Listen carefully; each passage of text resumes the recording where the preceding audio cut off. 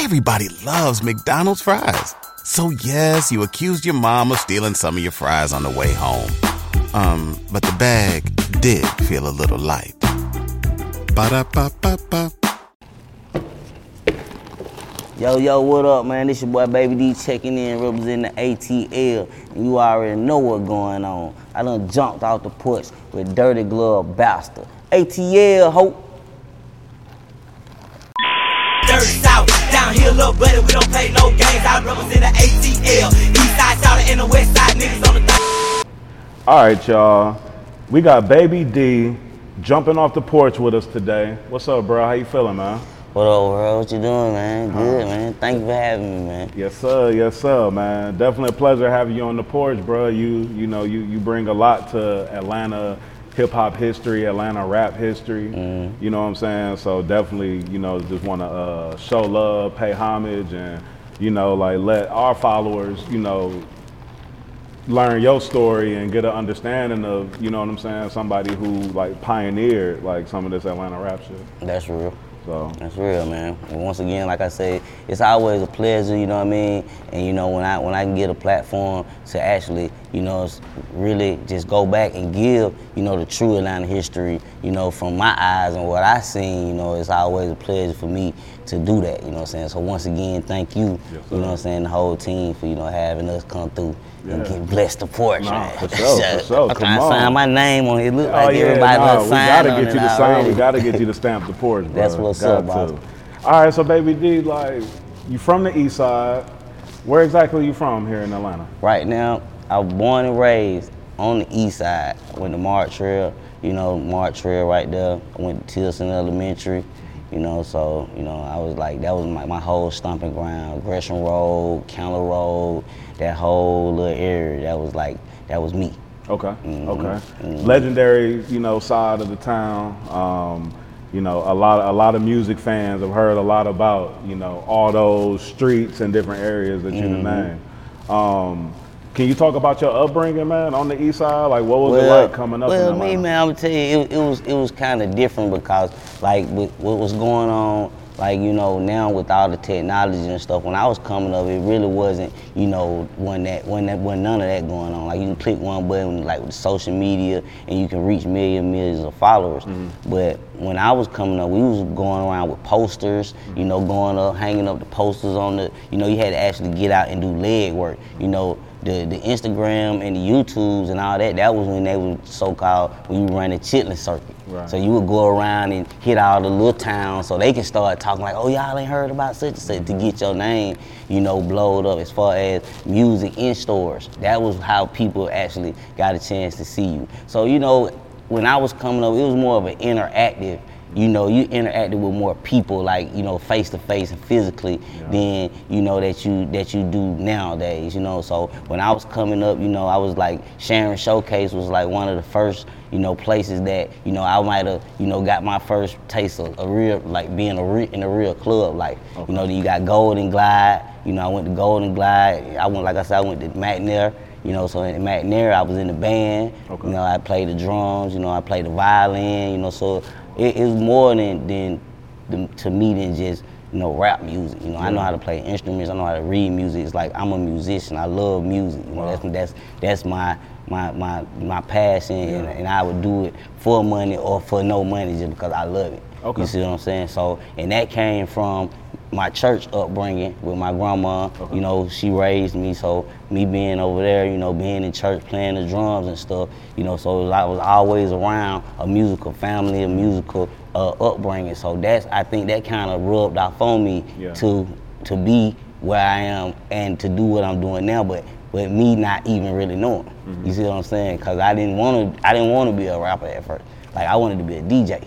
You see what I'm saying? So that's how I got into this music. Okay. I was working at JR Crickets, right there on the East Side, right there on Kendall Road, right there inside the Cab Mall. I'm working at JR Crickets. I bump into, the great, DJ Smooth. He part of the great Edward J team. And so at that time, he was DJing for the City Boys, that's Lil Mark and J, man. So he was DJing for them. And he was like, man, I said, man, I want to DJ, man. I want to DJ. So he like, man, for real? I'm like, yeah, man. So First thing he say, man, well, come on. So this time we walking around with crates. Okay. You know, at this time ain't no, ain't no Serato. Yeah, ain't no Serato. So I was like, okay, I help you do that. I'm trying to get on, so I want to be a roadie. Big shout out to Twin Productions. So that was who Lil Mark and J Man, we was all signed to Twin Productions. You know what I'm saying? So that was the City Boys. Okay. So I went around, helping him, and then somehow I ventured over into being a hype man for the City Boys. Okay. So when that happened, and then my career just took off from there. Met DJ Jelly, met MC Assault. They was working on the same thing. DJs, DJs run the music industry. So you always gonna see yourself going back to a DJ. Yeah. You see what I'm saying? So I went to the DJs and met DJ Jelly, met Big Oomp, and the rest is history. Wow. Okay, so now that's interesting because I definitely didn't know that. Starting out as a DJ, do you remember, like, did you get into it deep enough, like, to actually own your own DJ equipment and all that? Like, were you? Well, actually, I just I do got my own DJ equipment, okay. and I practice. I practice on DJ, but I learned how to scratch. I learned the basics, and even coming from with the DJ Smooth teaching me a few things, and what Jelly was teaching me at that time, it stuck with me. And somehow, like I said, you always got to go back to the DJ, and the DJ is more like the core of the music. They the one that controls the crowd and control the fans. So right. as an artist, when I do hit the stage, I take that mentality. Like I want to control the crowd. I'm trying to control the fans. I'm not just up here, just rapping and just moving around. I'm trying to make sure that y'all having as much as a good time as I'm having for y'all. You know what I'm saying, on stage. Sure. For sure. I mean, that's the essence of hip hop, bro. Hip hop started with the DJ and the rapper. You know what I'm saying? The MC. Move the crowd. You know what I mean? Yep. So that like all is like from like that same, I guess, circle, if you want to say. No, that's real dope though, and it makes sense too in terms of the type of music that you make, and exactly. you know what I mean, and like the way that you've like done your shows and things exactly. like that, because it comes from a perspective of somebody who knows how to like control the crowd control, exactly. And going back to what you were saying about the music, and if you do listen to my music, like you can't really put me in a category because I make all kind of music, because music is based on a feeling. And as an artist, I want to make you feel happy. I want to make you feel sad. I want to make you feel, crunk, as we would say. You know what I mean? I want to make you feel, sometimes just relaxed when you chilling. You know what I mean? So my job as an artist is to have the picture in my head on a blank canvas and to paint the picture so that you can see it through your eyes what's going on in my head. Okay. So back to your upbringing.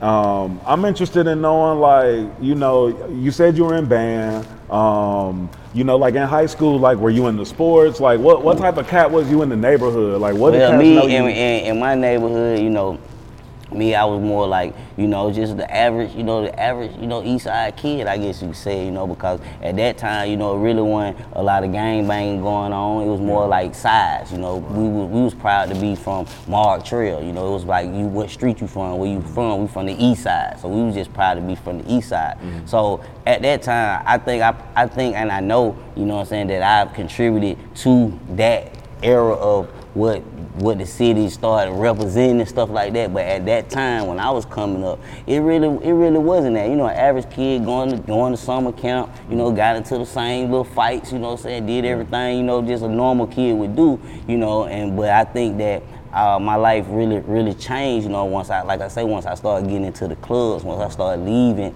the East Side, and I started going to the West Side, going to Born Home, hanging with, Lil Mark, J-Man, Moot B, Shawty Low, and all them when they used to be in there, you know what I mean? So I used to go over there and I started seeing different things, and I started seeing like, okay, people, from here, they scared to go over here, but we still on the same thing, we just got a different lingo, we come from different sides of the city, you know what I mean? So I think that kind of opened my eyes up, and it just made me venture out into to actually experiencing the things that you would say, like going to the hood now. Now I'm smoking weed. Now I'm, you know what I'm saying? I'm fucking with these. I'm fucking with these folks. I'm fucking with these folks. You know, I'm doing, you know, all the shit. You know what I'm saying? Getting in trouble. You know, doing all that. You know, all that happened. You know, as I got older. But you know, when I was younger, you know, it was just I came from like a middle class, you know, upbringing. You know, just chill, really. Yeah. If you went on a road trip and you didn't stop for a Big Mac or drop a crispy fry between the car seats or use your McDonald's bag as a placemat, then that wasn't a road trip. It was just a really long drive. Ba-da-ba-ba-ba. At participating McDonald's. So what age would you say you jumped off the porch? I jumped off the porch early. I'd say about 12. Oh, wow. Because at that time, I think, like I say, that was when I was getting my first test, like my first little taste of, you know, of the streets. You see what I'm saying? Because I used to walk back and forth to school. You know, this was the time when, like, we used to walk to school and, you know, and fight at them before the bus stop and, you know, actually go home, you know, and come back and be friends the next day. That type of situation, you know. So we was, you know, so I was, you know, it was just really like, man, it was just like really cool, you know, to me, you know, going when I was going to, you know what I'm saying, to elementary school and stuff like that, because once again, it taught me, you know, a little leadership and stuff like that. So when I say I was, my grandma, I was asking her to buy me some shoes or something, and she wouldn't buy it for me. So I think I got upset. And so I was like, you know what, I'm finna just start doing my own candy business. So I think at that time right there, that was my first time that I think I really just jumped out of the porch, because I was like, I'm gonna do what I wanna do. And then I started just sneaking out the window, going to get candy early before, you know what I'm saying, coming home, bagging the candy up, and then going to school, selling the 1 cent candy for the 2 cent candy. You see what I'm saying? So that's why I say I jumped out the porch early. You know what I mean? So even though I didn't know what I was doing, now that I'm older now, I know that I had determination, and I was like, I had a business aspect and a grind and a hustle in me that I know that took me on to where I'm at now. Yeah, that's that hustler mentality right there. You know what I'm saying? They say it's in you, not on you. Exactly. You know what I'm saying? Nah, that's what's up. So, so you jumped off the porch. You kind of transitioning from, you know, playing instruments in the church and all that, and like starting to like get a feel for the neighborhood and all that. Exactly. Did you have any big homies like coming up? Did you have any OGs that was like kind of helping you navigate? Well, when, you know, and at this time, you know, and I can't even, you know, I really like my homeboys were like Tyrese and, you know, and Chuck Dallas, you know, the Dallas brothers, and these was like the older kids in the neighborhood. You know, that when I would be coming home walking from school, they would like, you know, what you doing, Ronnie? You know, saying like on Menace to Society type thing. Where you going, man? Give me that football, you know, rough me up type situation. But at the same time, they were just knowing, because they were from the neighborhood, they ran the neighborhood, and they knew that Gresham Road, like at that time, we was beefing with Gresham Road. So, you know, like we'll go to Sharon Showcase, get in a fight with Gresham Road, and Gresham Road come down to Mark Trail Park, we get in a fight with Mark, you know, so that what was going on. But me, you know, they knew about it, so they was controlling that whole situation. So they was, you know, now that I look back at it, I can say that them were my big homies, you know what I mean, in the neighborhood. But, you know, as I ventured out, you know what I'm saying, my big homie became like Big Oomp, you know what I'm saying, because, you know, at the time when we first started, you know, it was like Big Oomp was still, you know, hustling the mixtapes and stuff, you know, out the back of the trunk. So that was, once again, another business mind and another businessman that, you know what I mean, that I was like, oh, okay, I want to be like him. He doing something I want to do. He doing the music. He his own boss. That's what I want to be. You know what I mean? Then it ventured on from that to, you know what I'm saying, Big Meech. You know what I'm saying? So it just keep going on and on. I learned a lot of game from him. So it's like, you know, I can't say, you know, that I got one big homie, because me, I got a collaboration of big homies, you know what I'm saying, from me going to Chain Gang, learning lessons in there, you know what I'm saying, going to, you know, Ohio learning lessons, going, you know, all these different places, learning these lessons from all these different people. So, you know, I can say my only big homie would be God, for real, because, you know, he protected me through all that and gave me the game. you know what I mean, to learn and listen, how to watch, how to do this, how to do that, you know what I'm saying, when to speak, when not to speak. Yeah. You know what I mean? So, Word. What would you say is one of your biggest life lessons that you learned, you know, in the streets or just, you know, period in life? Well, one of my big life lessons that I really learned is that you can't really trust nobody. You know, you can't trust nobody, especially when you're doing business. You can't trust nobody really, period. You know what I'm saying? Unless it's your mama, and sometimes you can't even trust your mama. You know what I mean? Go with your first mind, and you know, you always have that gut feeling, you know what I'm saying? I always feel you just go with that gut feeling, you know, and then you can probably, you know, maneuver it. But some things, they will hit you from the sideline, and you know, you can't prevent it, and you gotta take that hit. But you know, it's all about how you bounce back up is what makes you, you know, stronger than the hit you just took. So. Wow, most definitely. That's why they say business over personal. Exactly, you know exactly. What I mean? So, what is like one of the keys that you, like one of the keys of life, I guess you could say, you know, that you kind of like keep with you, like that just helps you to maneuver and, you know, like kind of like stay out of BS. Like how do you? Well, one of the things that I did learn in life, and my grandma always instilled this into me, and that was speak when you spoken to. You feel what I'm saying? So that, I think that's one of the key things that, you know, kept me out of a lot of stuff, you know what I mean, doing everything that was going on, and saved me from doing a lot of time.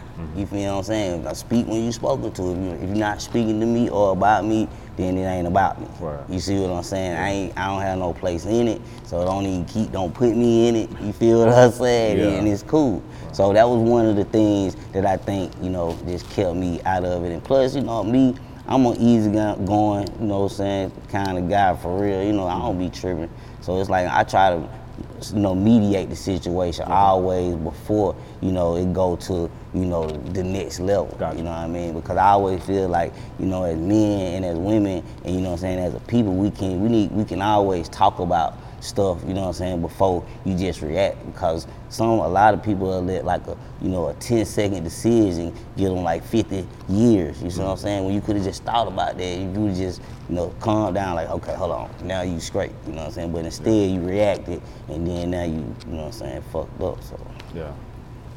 Yeah, what's one of the biggest differences between, if you want to say old Atlanta and new Atlanta? Well, the biggest difference is all these foreign cars riding around this thing, you know what I'm saying? All these strip clubs, you feel what I'm saying? It's like all these clubs, you know, the nightlife, you know, Atlanta is growing, you know, the soccer team, the new stadium, you know, so, you know, honestly, you know, I don't understand, you know, why people, you know, try to, you know, say, okay, this the old Atlanta, this the new Atlanta, because Atlanta, to me, is just Atlanta, you feel me? And it's always evolving. You know, even from when we was coming up, you know, it was evolving, you know what I mean? So, you know, and I feel like technology is gonna always evolve. So, like I said, like we used to go do in-stores, people would stand in line for like 3 days, spend the night, and wait just to come for you to sign a CD. Now you don't have to do that. You can just buy it on your phone. You just say, but you know, the pros and cons is, okay, now this building, okay, can hold like just say 2 million people. You know, but online now you can sell 5 billion records. So you touching more people with the technology. So, you know, old Atlanta and new Atlanta, I feel like Atlanta is Atlanta, and what we have always been is innovative. We've always been black, you know what I mean? We have always been strong. We always stick together.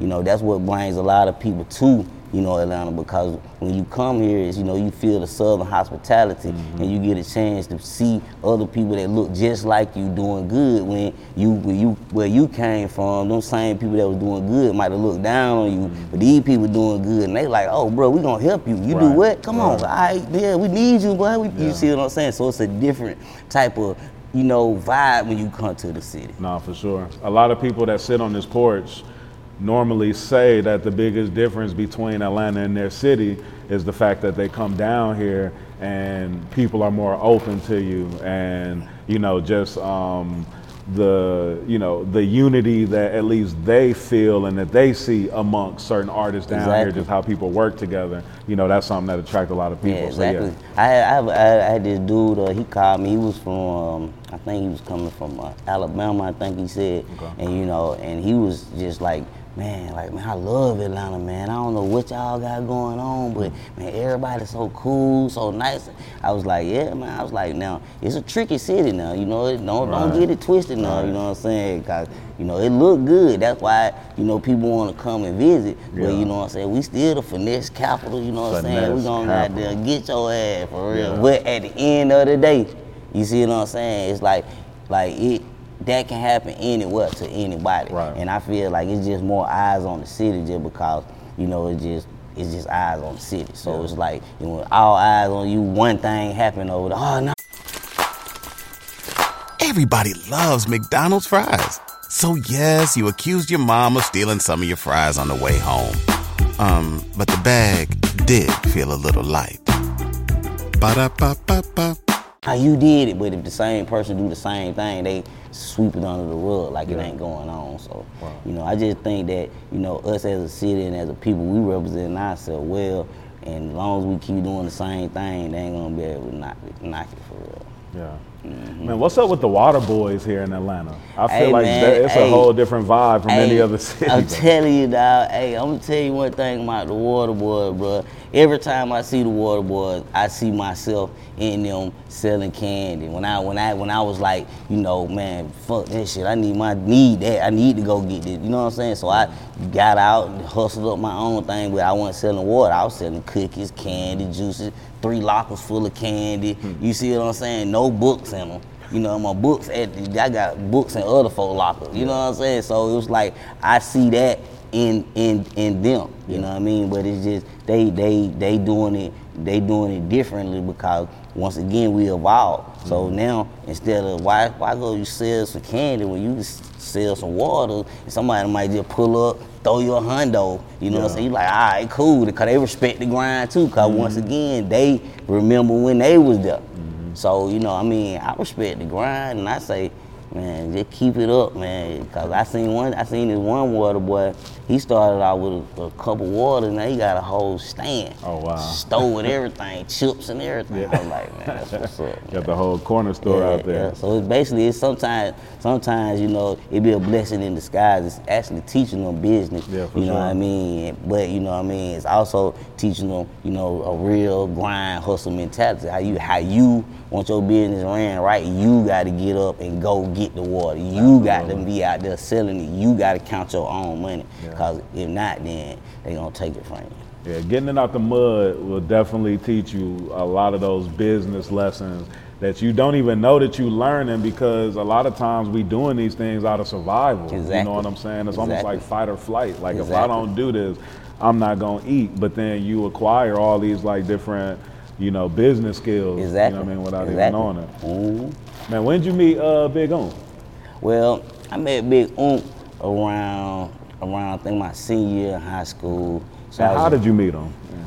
Through DJ Jelly. So I was actually doing a talent show, so I needed a mix, like a show CD.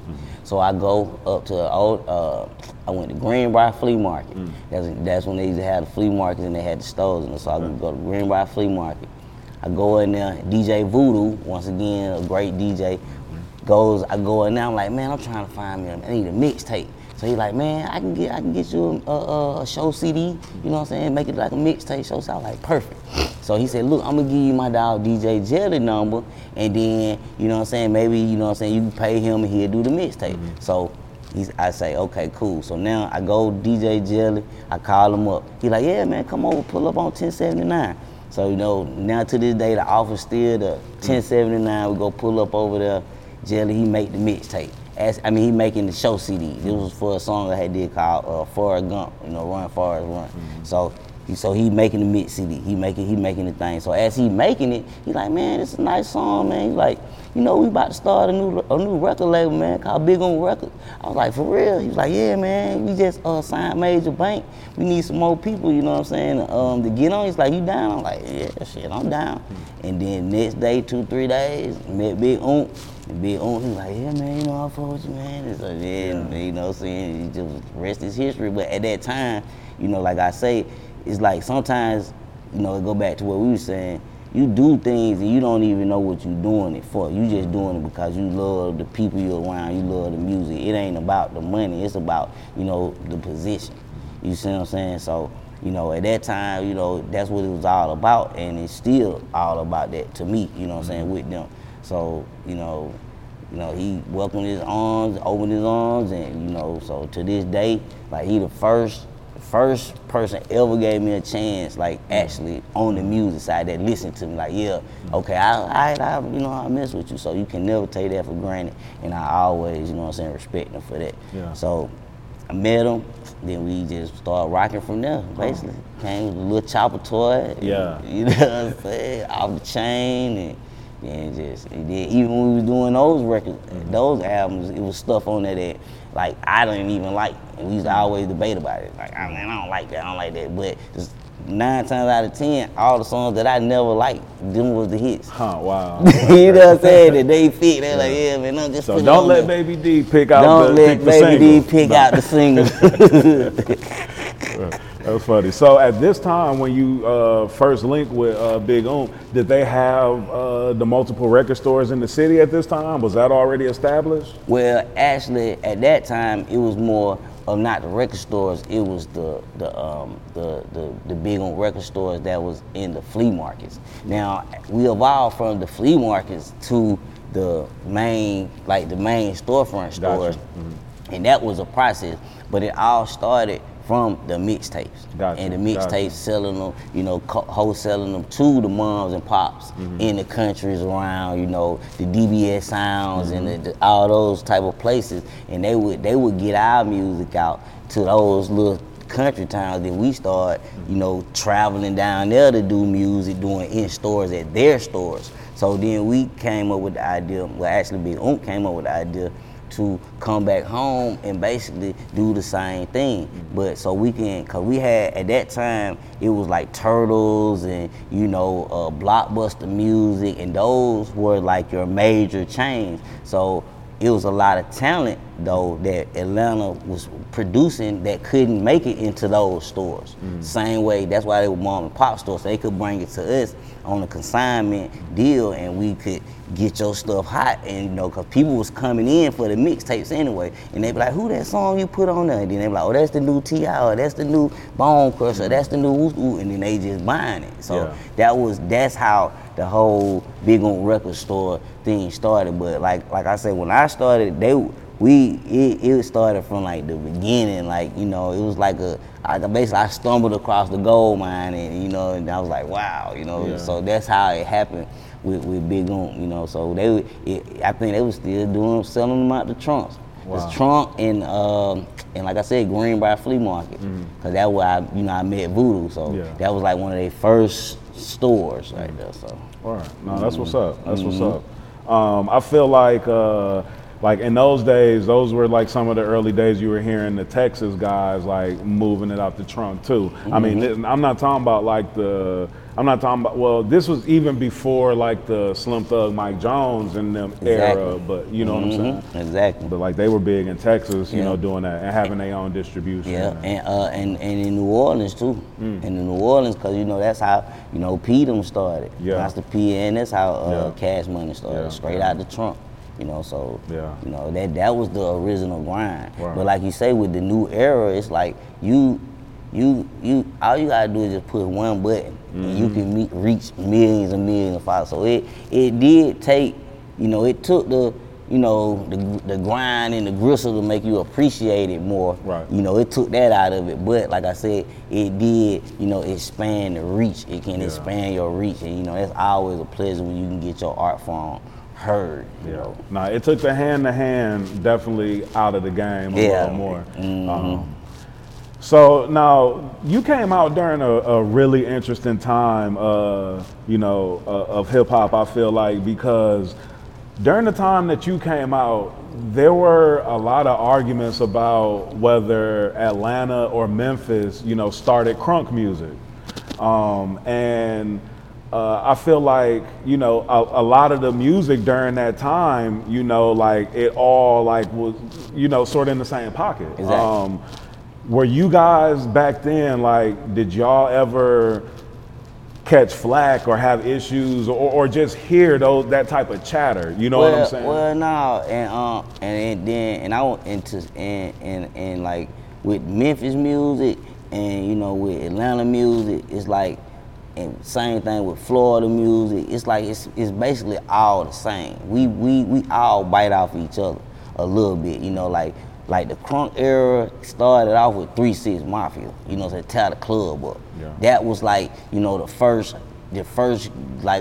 time I ever seen the crowd fucking some shit up. That was like I ever seen the crowd react that way. Mm-hmm. You see what I'm saying? So I would say that was a song that drove me to do ATL, Ho, East Side, West Side, songs like that, because I love to see the tear the club up, the crowd participation when they was chanting the songs along with the hook. You see what I'm saying? So that was my motivation. Sure. Now, when something happens to your kitchen, you might say, "This is ludicrous." But that won't fix your home. That will only get you the rapper, Ludacris. Having trouble? Don't panic. Don't be alarmed. You need to file a claim? Holla at State Farm. Like a good neighbor, State Farm is there. That's right. You can file a claim on the app or call us. Thanks, Mr. Chris. No matter how ludicrous the situation, like a good neighbor, State Farm is there. State Farm, Bloomington, Illinois. As far as the other artists in Atlanta, I don't know what drove them to, make crunk music, but I feel like all music started off with a drum kick, and we all bite off a little bit of each other because, I feel like Miami came with the booty shape, like the fast music first. Yeah. And then we just took it and sauced it up, and now, now we got dance music, My Boo's and all that type of records. So, I feel like we all tie together, and that's why we got such a tight hold on this music industry, from Memphis to Florida to Atlanta, to Tennessee. Not Tennessee, but Alabama, like all those that whole little South little connect right there, even Texas, what I'm saying? That whole little South connect right there. That's why it's hard to infiltrate the music, because we can hit you from any one of these states and it's gonna kind of sound like it all came from Atlanta, but it's like it's just the feel. Right. Yeah, no, for sure. And like you said, like each of these places are distinct, where like the lifestyle might be somewhat similar. Like I bet you in most of these cities, like in the South, folks riding Chevys, what I mean? Folks riding, box Chevys, and Now it might be a different style of how they do it in a different region. Florida got their way of how they do it, different from how you do it here in the A, or But nah. And I always say that, and then it's, I ain't gonna lie. When I go to Florida and I might see something, I'm like, ooh, I'm finna get that, and I'm gonna do that at home because I ain't seen nobody with that. So sometimes, that's how you get your knowledge. You got to go out and explore, because you might see something that somebody else don't see. So you have to go out and go to these different places and go talk to these different people and see, to know that, they the same. We all basically the same. It's just a different lingo. It's just we rock our clothes like this, y'all rock y'all clothes like this, but we still the same. Yeah, most definitely.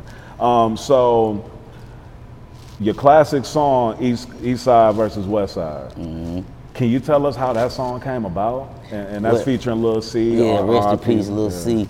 Well, actually, we was in the warehouse, and then I think, I seen the crowd, or we was standing right there, and we seen the crowd, and they was like, East Side, ho, West Side, ho, East Side, ho. So me and Lil C was like, okay.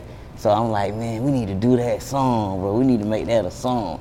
Because the crowd was just chanting, and I forgot what they was chanting to. I think they might have been chanting to tear the club up. So, you know what I'm saying? But I know So I asked him, I was like, man, we need to do that song. He was like, yeah. So then I was like, look, I'm from the east side, so I'm gonna do the east side, and then you from the west side, you gonna do the west side. So then we went in, I think we went in that next day and did that song. And even then, we didn't know it was gonna have the impact that it did, you know, like how it did. And to this day, you know, that song, they still, you know, talking about, man, every time they play that song, man, used to beat everybody up, man. Everybody I see, every time I see that, the first thing they say, man, you know how many fights that song got me in? I was like, yeah, bro, I can believe it, because they banned it too. They was banning it in certain places, like, don't do the east side, west side. I don't care what you do, but don't do the east side. We do it anyway. They throw us out and all that kind of shit. They tell the club boy, man, I was like, but it would be fun times though, because even though all that was going on, nobody never got killed, you know what I'm saying? Nobody never got shot, you know what I'm saying? It was just a bunch of fights. You know, and everybody go home, come back next week, and it'll be all good. So. I mean, that was in the day where you could shoot the fair one and come back the next day. You know what I mean? It's like live to fight another day. You know what I mean? Yeah, exactly. Now everybody just trigger happy and don't even know how to hold the gun. Yeah, you know? But I really think that more come from, you know, just the social media aspect, you know, because, you know, sometimes, you know, when you get into a situation like that, you know, it be more personal, you know, and it be about some people, you know, be more embarrassed than anything. You know what I'm saying? So they just have to feel like, well, okay, I'm just do this. But once again, to go back to the, you know, 10 seconds, you know what I mean? You could have thought about what you did, but now when you sitting down, you know what I mean, 30, 40, 50 years, you like, damn, man, I shouldn't have did that shit. Right. You know, it don't even be worth it. I could have just, you know, just got up, went home, and caught his ass that week. And just like, all right, I'm ready back now, I'm gonna beat your ass. You know what I'm saying? Something, man, but, you know, man, life lessons, you have to go through things. You know, you have to really experience that type of thing to know, you know what I mean, how to act. Cause I could tell you this all day, cause I done heard it, you know what I'm saying, but I didn't listen. You know, but when I went through things, I understood now, oh, that's what he was saying. Oh, that was my grandma. Oh, that what she was saying. Now I see what she talking about. So. Word. Yo, what's one of the things that you feel like maybe somebody told you back in the day that you didn't listen to, but then as you grew older, you was like, damn, that makes so much sense, or you started moving, you know, in a different way, you know what I mean, because you matured. Well, when my grandma, go back to her, she instilled a lot of game in me. And she always told me that it's nothing new up under the sun.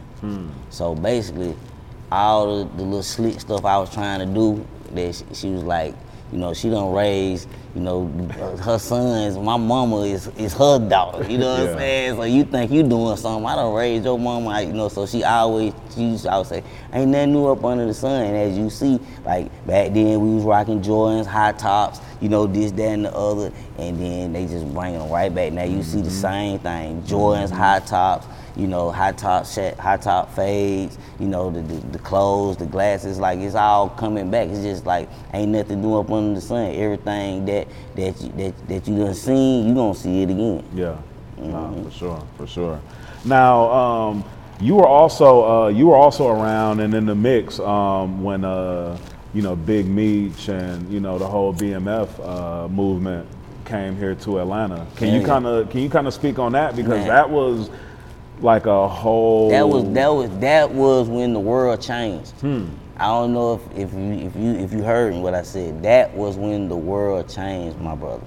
I'm telling you, and people can say what they want to say, but that was the first time that I ever seen a bunch of black guys all together shining at the same time.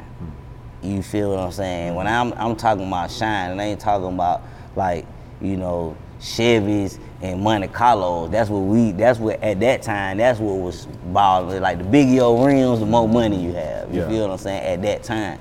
But we never seen, you know, a group of guys just like us, you know, pulling up in like Lambos and Ferraris, and you know, we never even thought that high.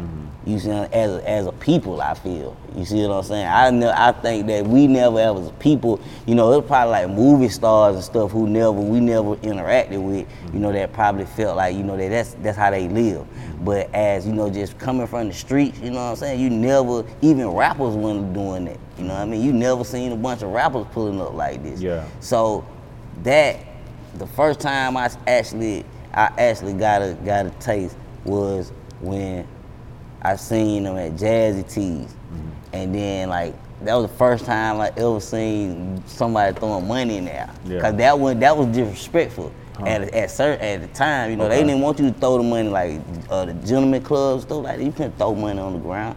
Like the girls be like, hey, you might get kicked out. You know so what, like, so back then it was like how you see on TV, somebody putting the money in the G-string? Yeah, it wasn't no ones. It wasn't no ones. It was, you owe me $20, and you give you $20 in her hand, and that's it. It wasn't no. So when I go to the Jazzy T's, right? I go to Jazzy T one day. DJ Funky, he could contest to this story. DJ Funky, Chap, and Skeeter, cause they was in there DJing. I swear to God. Kool-Aid, he was there too. So look, we in there, right? So like their favorite song was "So Icy" with Gucci, Jeezy, and Lil Will. Yeah. So I guess they might have told them to play that song or something. They went up there, I guess they told the DJ, you know, see, I didn't know, you know, I'm just coming in there, right? So I guess this is my first time ever seeing it. I just like, damn, who the hell is this? And they like, oh, that be another, you know, that big meat, you know, woo. So I'm like, dang, okay. So I go in there and I see them throw, man, at least about a good 20. And at that time, 20 racks just to throw in the club, and it was never heard of. Yeah. They never know, and get 20 bottles, and that was never heard of. Like folks weren't even buying bottles. It was like, did y'all bring y'all bottles in or something? Like, where these bottles come from? Yeah. You know what I'm saying? But so I seen that, man, and that time, you know, I didn't. Who needs an alarm in the morning when McDonald's has sausage, egg, and cheese McGriddles and a breakfast cutoff? Ba-da-ba-ba-ba. Even know what I had, it had to register, right? So then I go back home and I tell my girl, I'm like, man, I just seen some folks just throwing money in the club. Like, I never seen this. Like, I'm like a kid in the can. They just throwing the money away, like just throwing this shit.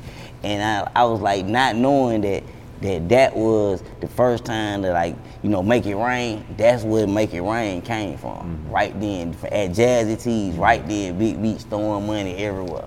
So then to Make It Rain, and then to go to Scrokers, then it went to Scrokers. Then it come from Scrokers, and it just evolved, and it became like, you know what I'm saying, a good plague. So everybody was just hearing about these successful black men, you know what I'm saying, doing, you know what I'm saying, good. And me, I came in on the music side, you know, with Blue Da Vinci, you know what I'm saying, and Jeezy was around, you know. So we all was on the music side. Lil C was around. So we was just, you know, doing the music, you know what I mean? So by me coming in and seeing on the music side, and we had the entertainment side going crazy, it's like that was one of my lessons to experience these different cultures, and, you know, and realizing that even in LA they like this type of music. And even down here, you know, that was my first time meeting Rick Ross down in Miami. Like when he had the first song, Every Day on Hustle, I'm like, you know, like, dang, okay, I can fuck with this, you know what I'm saying? Like, and that was my first time hearing that record. Man, so, you know, it's so much, you know, that, you know, I feel like the fam, they brought to the industry, you know what I'm saying, as far as how people rap, you know, how people shoot their videos, how people want to, you know, rock a lot of jewelry and stuff now, you know, driving the foreign cars, you know, and, you know, just living a lifestyle, you know what I'm saying, living a millionaire lifestyle, you know, and I feel like, you know, that he contributed that to, you know what I'm saying, to us as a culture, because at one point we were limited to think, you know, to limit it to the way that we felt like we could live. Yeah. You see what I'm saying? Because now if you see Atlanta, went from riding Chevys to, Monte Carlos to everybody in some foreign, everybody Rolex stuff, so that's the growth of the city, right. And that's what you want to see. You don't want to see us back riding around and this, that, no. Right, that's why when you come, you like, wow, what the hell am I in a music video? You know what I'm saying? Yeah, no, it's crazy. It's the growth, and I feel like we're going to continue to grow because they got a lot of big plans that they doing. Like they just did the hip hop Black Walk of Fame or something like that. You know what I'm saying? So that's gonna be big. Atlanta's about to be crazy. No, for sure. I mean, even like things like the Trap Museum. Exactly. You know what I'm saying? Exactly. Like, the Trap Museum. Things like that, just paying homage to the culture. To the culture, yeah. So. And all that came from, the influence that, Big Meech, brought to the game, and how Young Jeezy, explained it, and how he projected it and gave you, a look inside, to the mob, and how we was balling through the music. You know what I mean? You felt them, So, it's so much, man, that that and sometimes you miss those days, and then sometimes you sit back and you reflect and be like, dang, I missed that lesson. Dang, man, if I knew what I knew now, then I would have did this differently. Yeah. You know what I mean? So it's just like I said, one more thing my grandma always say, every lesson gonna cost you. You know what I mean? It's gonna cost you something. It might cost you $1, it might cost you $10, it might cost you some time, but it's gonna cost you something. So every lesson that you learn, know that you gonna pay for it. That's real. That's so real. And you got to move around hoping that you don't make one of them moves where the lesson costs you your life. Exactly. You feel me? Exactly. So that's real talk. That's what's up, man. Granny always gonna come with some dope game. And she gonna say it so soft too. Right. So to where it go over your head till you really sit down and think about it, like, damn, I remember she told me, and now I see what she's saying. Right. Yeah, man, I love her to death. Nah, that's what's up. That's what's up.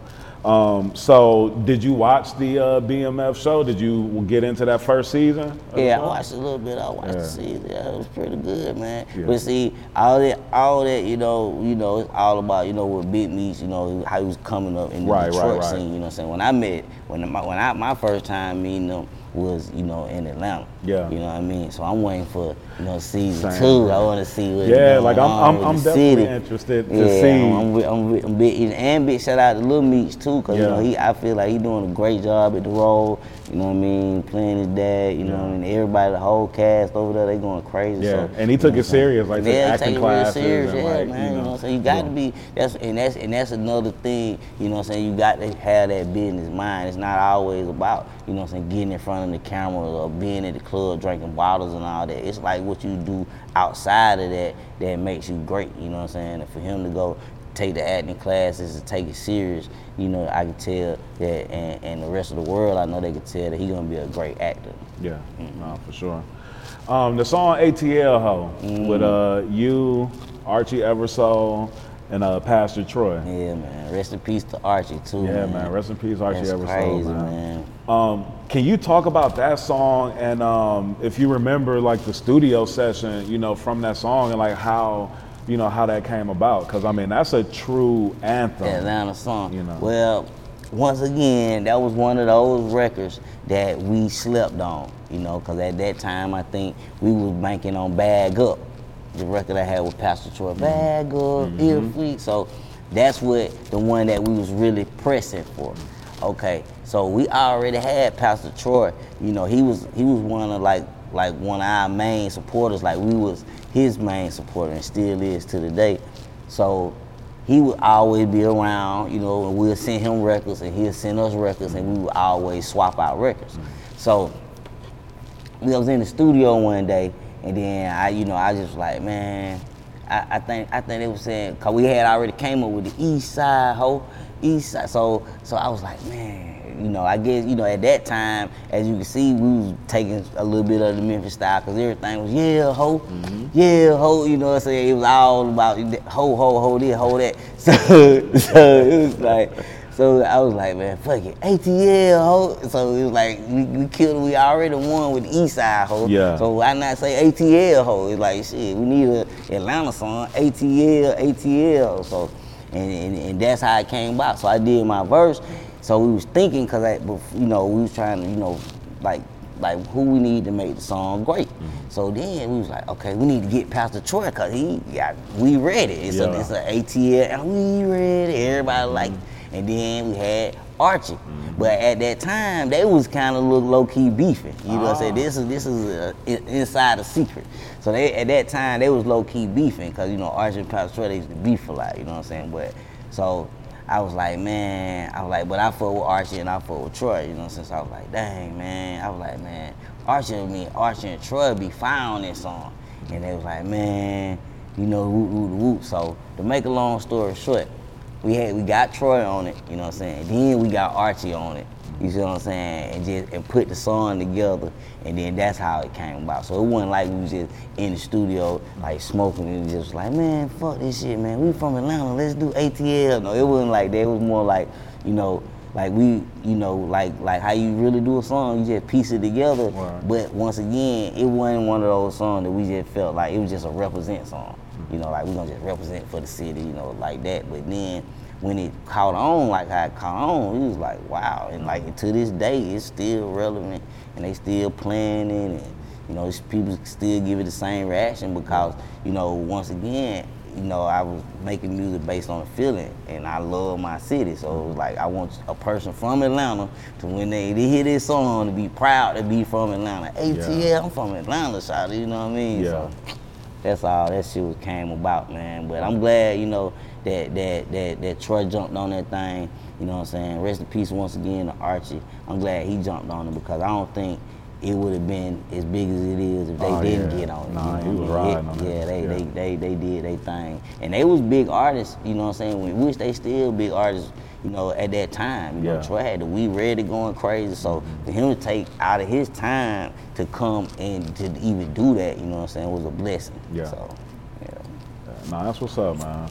Nah, Baby D, you was one of the, like, I'm gonna give you your flowers, man. You were, like, I feel like one of the, like, more influential artists, when you was coming out, like, I mean, from your style to, like, your style of clothes, like how you was dressing. I feel like you was one of the, like, first cats that was kind of, mixing, like, designer and different brands that cats just might not have been up on, but keeping it, you know what I'm saying? Yeah. Like how we move in the neighborhood, Exactly. you know what I mean? Like, not too over the top, but you was one of those people that was, that was doing that, and even your music, man.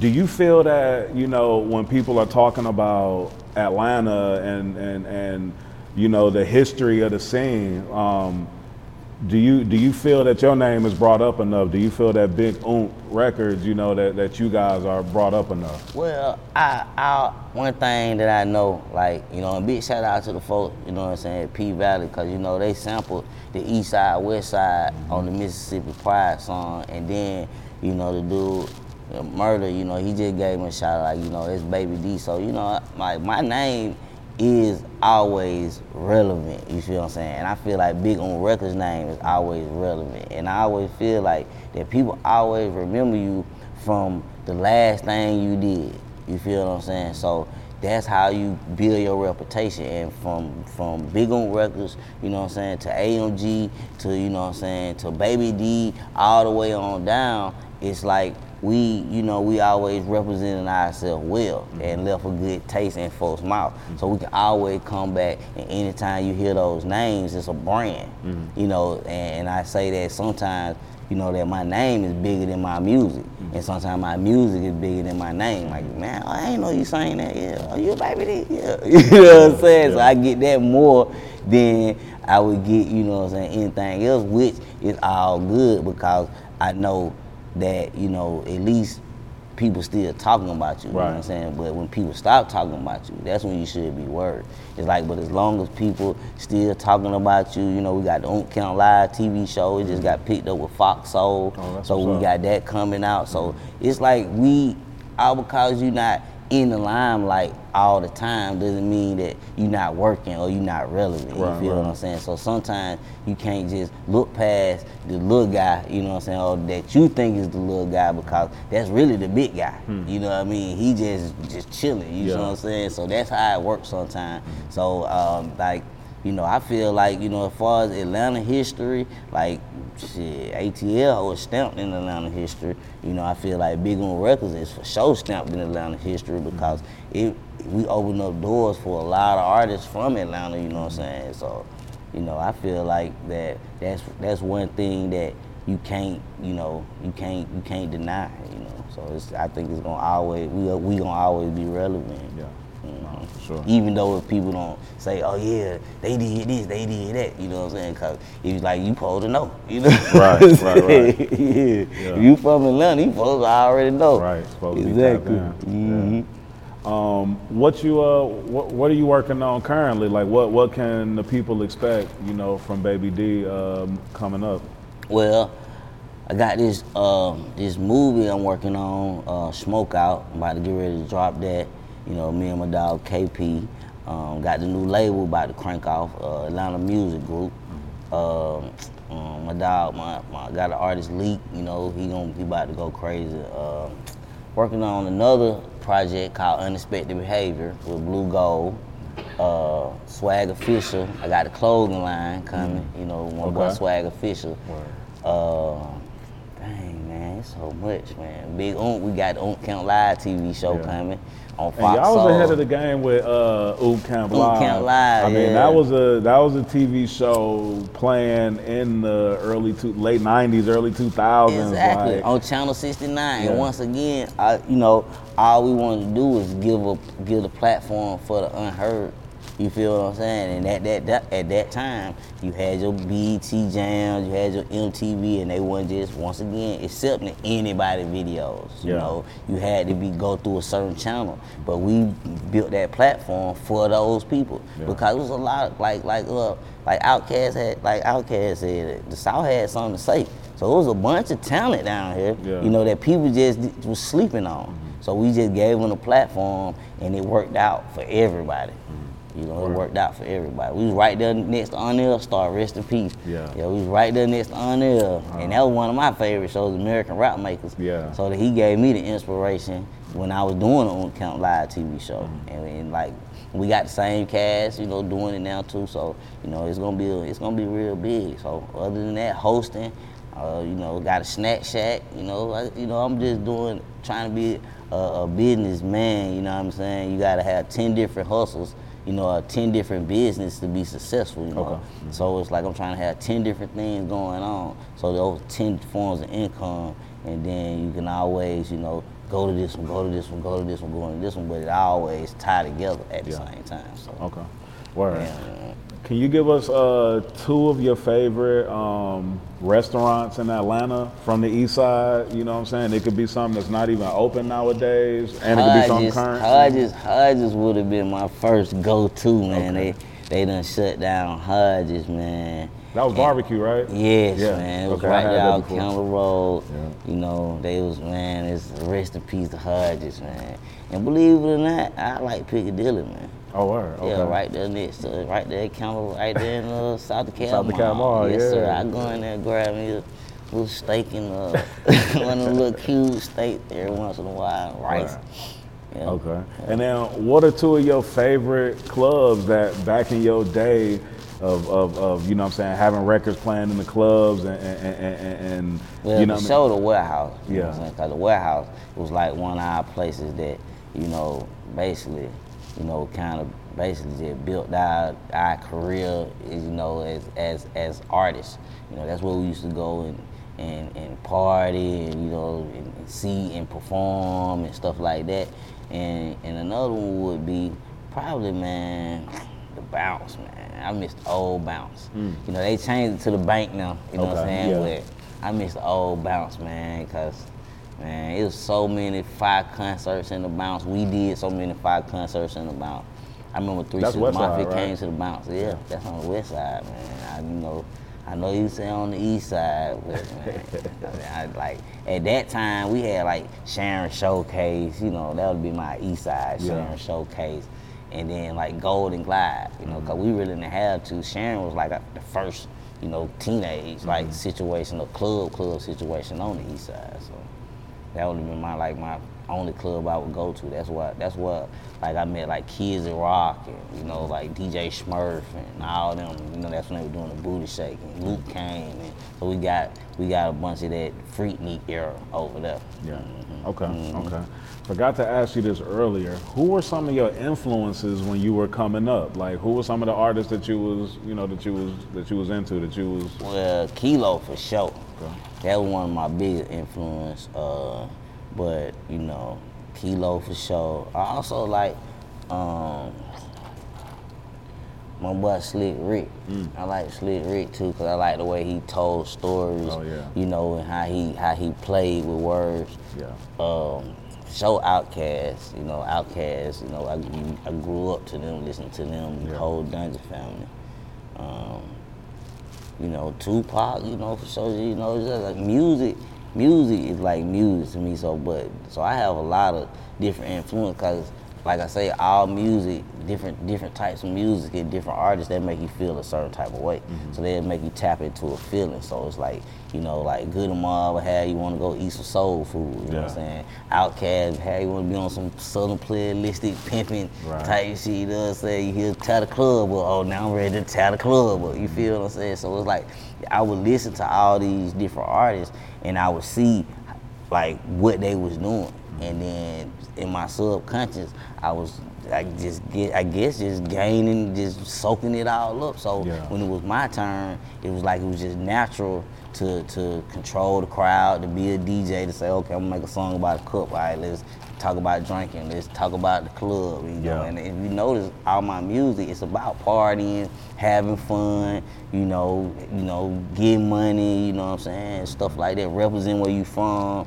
Stuff like that. It's about, you know, trying to make you feel good as a person, you know what I'm saying? Make you feel good and uplift you, and that's what a lot, you know, Decatur, East Side, Montreal, County Road, you know, so that was where I got, you know, the want to represent, you know, every time I say something about my side of town. Yeah. All right, Baby D, you got any shout outs or anything you want to do? Yeah, man, shout out to the whole fam, man. Follow me at Dizzle, DIZZ. LEAMG 23. I'm all on well like a spider. Big shout out to AMG. Big shout out to Oak Count, man. We in here, man. Got some big things coming, you know what I'm saying, in the middle of the year, end of the year, so I don't want to spoil it, but y'all just be on the lookout for me. Follow me. That's what's up, man. Man, appreciate you coming on the porch, man. Hey, man. Appreciate you for having me, man. Yes, sir. Dirty South, down here, little buddy, we don't play no games. I represent the ATL. East side, shout and the west side niggas on the thing. Know you hood up, make sure to jump. When something happens to your kitchen, you might say, "This is ludicrous." But that won't fix your home. That will only get you the rapper, Ludacris. Having trouble? Don't panic. Don't be alarmed. You need to file a claim? Holla at State Farm. Like a good neighbor, State Farm is there. That's right. You can file a claim on the app or call us. Thanks, Mr. Chris. No matter how ludicrous the situation, like a good neighbor, State Farm is there. State Farm, Bloomington, Illinois.